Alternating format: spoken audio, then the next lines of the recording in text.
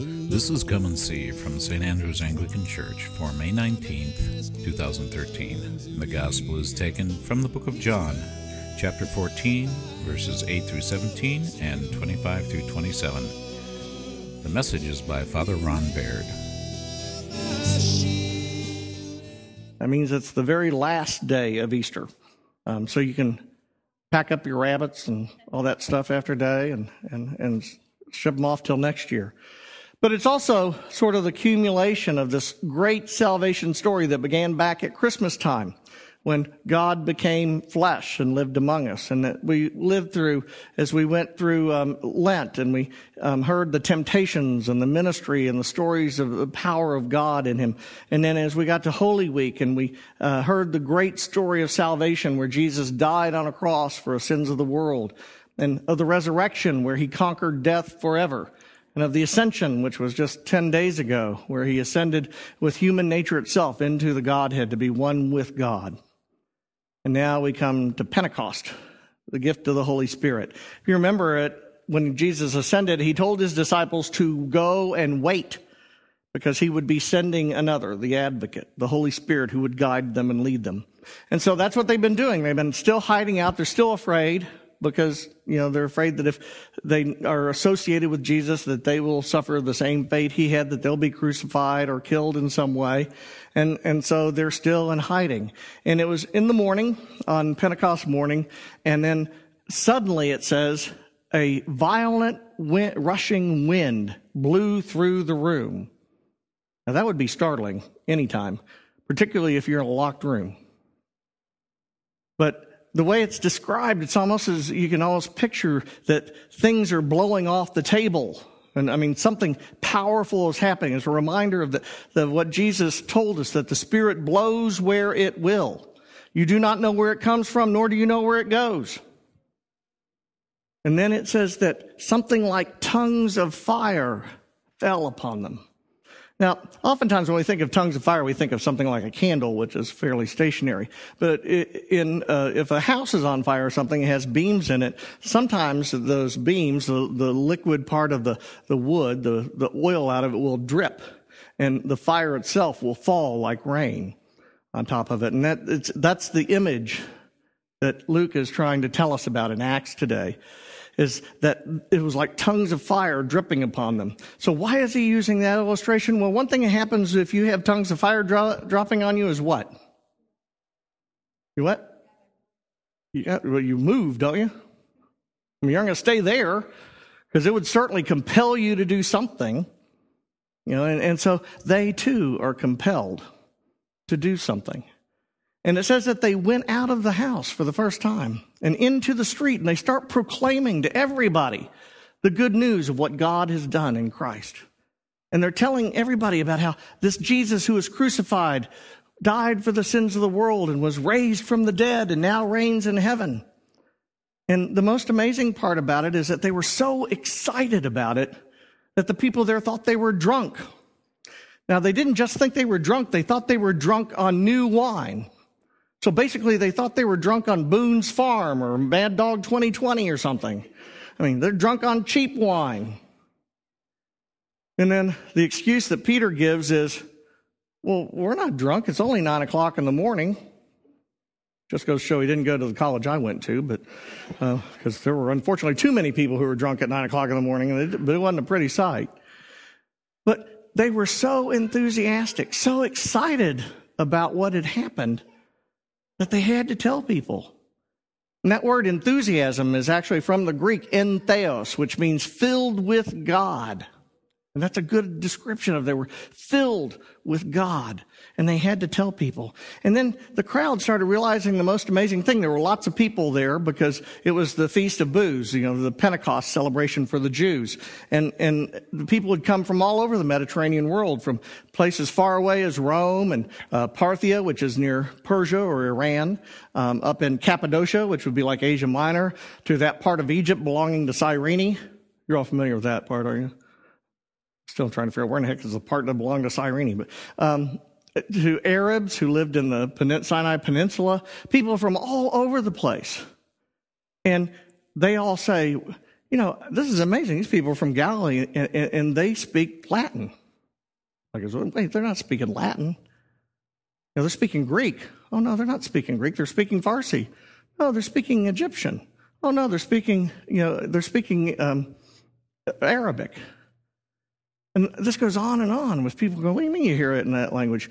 And a lot of people get that confused because they think it's the first encounter of the gift of tongues and the pouring out of the Holy Spirit. But it's not the spiritual gift of tongues that we read about later in Paul. This is something very different than that. Spiritual gift of tongues is a spiritual language that is not English. I mean, it's not any earthly language at all. It's a spiritual language that really is much more like a symphony than anything. But this language was actually in languages they could hear what people were saying. And what we've seen here is it's a reversal of the brokenness of the world. Do you remember what happened when everybody could speak the same language? Anybody remember that story? Tower of Babel, yeah. Remember they got together and said they're going to build a tower to heaven? They could go out and be with God. And so God confounds them by, it says, dividing their tongues so that they all speak in different dialects and different languages, and then they couldn't understand each other anymore. And so they weren't able to do those things anymore. Well, now it's reversed. And what's even more so, it's not just reversed in that now they all speak the same language. It's now reversed in that they still speak the different languages, but they all understand each other. It's like, in Star Trek, the universal communicator, the universal translator. Or if you're more familiar with Hitchhiker's Guide to the Galaxy, it's like a Babelfish. I mean, no matter what is said, you understand it. And it tells us a little bit about what the kingdom of God is going to be like. Because I've had people ask me before, what language do they speak in the kingdom of God? And you speak the language you know. Well, does everybody speak English? Well, no. Well, how do they understand? They all just understand. They hear it in their own language. That's what we're seeing here is a reversal of this division, this brokenness of the world that's already started. And what's even more amazing about it is that there were like 5,000 people who were converted on that day, who came to Christ because they were so excited. I mean, you don't even hear about Billy Graham doing that. 5,000? That's a lot. And it's a remarkable thing that happened. Because those 5,000 were from all over the Mediterranean world. And when the feast was over, guess what they did? They went home. And they started telling people in their homes about the good news, what God had done in this Jesus. In fact, we know that when Paul got to Rome and Peter got to Rome, there was already a Christian church there. They don't really know who founded it. Nobody knows who started the church in Rome.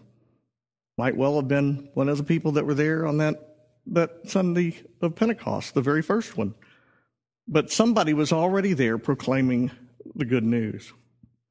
So for us today, we have to ask ourselves, are we willing to be thrust forth and compelled with tongues of fire like the apostles were that day? Because the idea of going out and proclaiming boldly what they knew would get them killed wasn't their idea of a good time when they thought through it. But it certainly came to be something that they embraced. And to start with, I want to ask you a question. When was the last time you were so excited about the Lord that somebody accused you of being drunk? That should tell us something. That we aren't that excited? Why are we not excited anymore? It's ho-hum, 2,000 years, who cares? It's just life after death. I mean, no big deal. All my sins are forgiven. Oh, well, so what? And we tend to treat the Holy Spirit as though the Holy Spirit were a commodity, and you could get, 3.5 cups of Holy Spirit or 10 cups of Holy Spirit or a whole gallon of Holy Spirit and people treat the Holy Spirit like somehow or other, the Holy Spirit's going to give me gifts that I want. And some people even go and ask the Holy Spirit for particular gifts, which I really like. And I hate to burst your bubble, but the Holy Spirit isn't Santa Claus either. He doesn't do lists. The gifts that the Spirit gives because he chooses to, for the building up of the body of Christ. It has nothing to do with what you want. It has to do with what God needs. And our choice is not to say, well, I will open myself up to you, Holy Spirit, as long as you don't give me the gift of tongues. Because I don't want to talk like that. Or as long as you don't give me the gift of dancing in church. Or like David did as he brought the Ark of the Covenant into Jerusalem. Or some people want those because they're much more exciting. I want the gift of healing. I want to be able to lay my hands on somebody. That kind of thing where you walk up to somebody and go, be healed. And then they fall over and then they're all healed and it's all done. Wouldn't that be great? We just tell the Holy Spirit, this is what I want. Now it's mine. It's my gift, not God's. I own it. And I get to decide when that happens. But God doesn't work that way. God gives out the gifts in accordance with His will for His purposes. And all that we can do is open ourselves up. And while, some of the more ecstatic gifts might be more exciting to people, the truth is that what would we do if everybody spoke in tongues but nobody could administer anything? That would be interesting, wouldn't it? Or if everybody administered things but nobody knew how to teach worth a darn. That'd be interesting too, wouldn't it? And yet how often do we see people who teach our children or people who help to administer the church as being gifted by God for that purpose? And yet those gifts are every bit as important, if not more so. And so we need to be willing to open ourselves up so that the Spirit can come and work in us that which He would choose to work, not that which we want. And what I'll guarantee you is that it will be a surprise. It won't be what you think. It won't be the thing that you think that will happen. And He will change you. I'll tell you a story about how He changed me. I remember the first sermon I preached in seminary. And when I was in seminary, you had to, if you could not preach a sermon without using notes, you couldn't graduate. Because you'd flunk the class. And you had to pass that class to graduate. So you had to preach without notes. They gave you 4 chances to do it through the semester. So the first time came up, and I was third, I think, in the rotation of people in my particular class. There were about 12 of us in a class. And as I watched my other classmates go up, I realized that there was a certain amount of orderliness to how this worked. The seminarian would get up and preach, and then the other seminarians would swoop in to devour him or her. To tell them all their theological errors, all the things that they said wrong, how they didn't do it right, how they could have done it better, all those sorts of things. So by the time I got up there, I was already a nervous wreck. And so I got up there and preached for like 20 minutes, and Lord knows what I said. And we went back to the room for the critique, as they called it. And the other people were about to really, you could just see, they had blood in their eyes. They were ready to go for it. And the professor says, wait a minute. And he says, Ron, do you have any idea what you said? And I said, no. He said, I didn't think so. We'll just call this one practice. And he let me go. And yet, today I can stand up and do it. Well, why was that? It wasn't because of me. It was because I opened myself up and said to the Spirit, if you want me to say something, you better come up with something good. And one of the things I've learned in preaching is that Ron Baird's words aren't really important. They're not all that profound or meaningful. The only ones that end up being profound and meaningful are the ones that come from the Spirit. And sometimes they happen to coincide with what I know I said, and sometimes they don't. I can't tell you how often I've been out, in the narthex afterwards, and somebody's come up to me and said, when you said this, it was like lightning went through me. And I'm thinking, did I say that? I don't remember saying that. And I'll even ask Judy on the way home, I said, did you hear me say this in the sermon? She goes, I didn't hear you say that in the sermon. And I've learned over and over again that it's the Spirit who speaks. Sometimes using the words I used, and sometimes just saying, ignore that. Hear this, because this is more important. Every one of us is called to do the work of God. Does anybody believe that the world doesn't need to be healed? If you don't, I have an assignment for you. Just watch the news tonight. That should cover it. The world is broken, and they need good news. They need to be transformed. If everyone worked with the one mind of Christ, would we have all these problems? No. It's only when we have these divisions and these selfishness things that go on And so what we need to learn is how to submit ourselves to the Spirit. And it's not that you need to somehow or other be baptized. Have you ever heard the phrase baptized in the Spirit? I really dislike that phrase, I have to tell you, because I don't know how you can be baptized in the name of the Trinity and not be baptized in the Spirit, because as near as I can tell, the Spirit's part of the Trinity. And even in today's gospel lesson, Jesus tells us, he says, I am in the Father and the Father is in me. So who is Jesus then? Y'all don't know? We are in trouble. Yeah, he's God. The Father's God. The Holy Spirit's God. So if you've been baptized, you've received the Holy Spirit. You've been baptized in the Holy Spirit. Just because you don't act like it doesn't mean that you haven't received it. Now, that's not to say that what people talk about when they say baptism in the Holy Spirit isn't a real experience, because it is a real experience. I just like the way they choose to call it, because it implies everybody else didn't get it. But the reality is what's really happened is that spirit that lives in them has been stirred up, and they've become much more conscious and aware of the presence of God in their life. And all of us need to be much more aware and stirred up. You know, sometimes I wonder, are we afraid? You know, are we afraid that if the Holy Spirit fell upon us, we'd all be dancing in the aisles? Which, in my case, would be really not pretty. I tell you how much I learned. When I learned to dance in middle school, I only learned how to slow dance, and I learned this.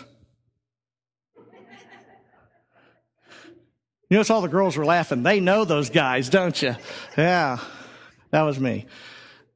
It was hard to dance to Led Zeppelin. What can I tell you? No, not really. Have you ever seen the movie The Jerk with Steve Martin? That's me. No coordination whatsoever. And I have to admit that if Anglos had to act that way, it would be bad, because we have the stiff upper lip and all that kind of stuff, and we don't really let go of ourselves very easily. But we certainly need to let go of ourselves enough to let God work in us and through us. There's a broken world out there. There are kids who are hurting. There are kids right now who are growing up that will finally give up and take a gun into a school someday. There are kids right now who are growing up that will join a gang or who will sell drugs because they can't find another way. There are parents at home that whose relationships are so broken and they don't see any way for it to be healed, that need to know that there is a way. And it's not through somebody giving them a magic answer, do this, do that, and do this. It's a person. It's about surrender to Jesus Christ and being of one mind in Christ. A lot of people ask me sometimes how Judy and I have managed to work together for 20 years. And I said, well, it's really not hard. I mean, partly because we both have different gifts and we both respect the other's gifts. And part of it is that we really try hard to listen to what Jesus is saying. A long time ago, I wanted a big screen TV, high definition TV. And so I prayed about it. And I went to her. I said, I think the Lord really wants me to have a big screen TV because I am stressed out. I work hard and he wants me to have it. She goes, yeah, have him talk to me. I didn't get very far, did it? So this went on for a few years, actually, and was topic of many a conversation in sermons, which also didn't persuade her any.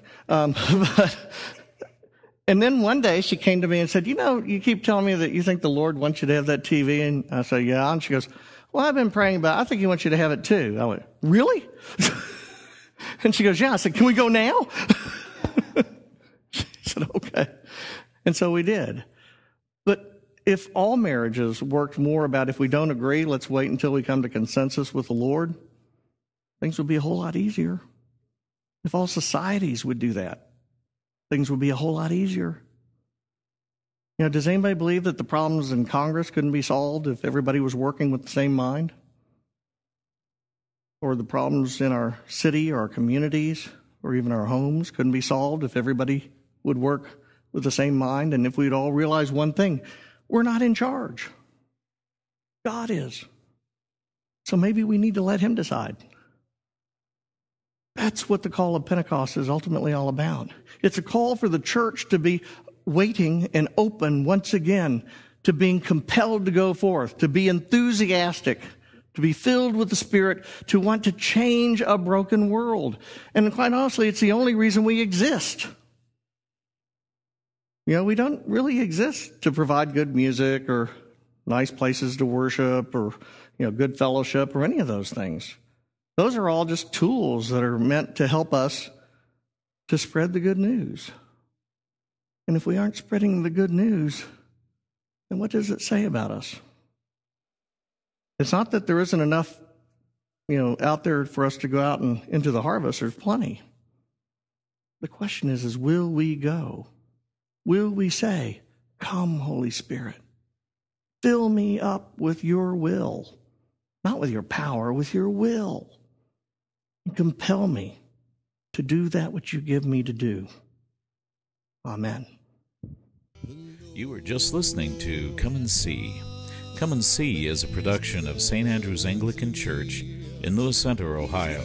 St. Andrews is also available online at www.standrewspolaris.org. Please join us again when we invite you to Come and See.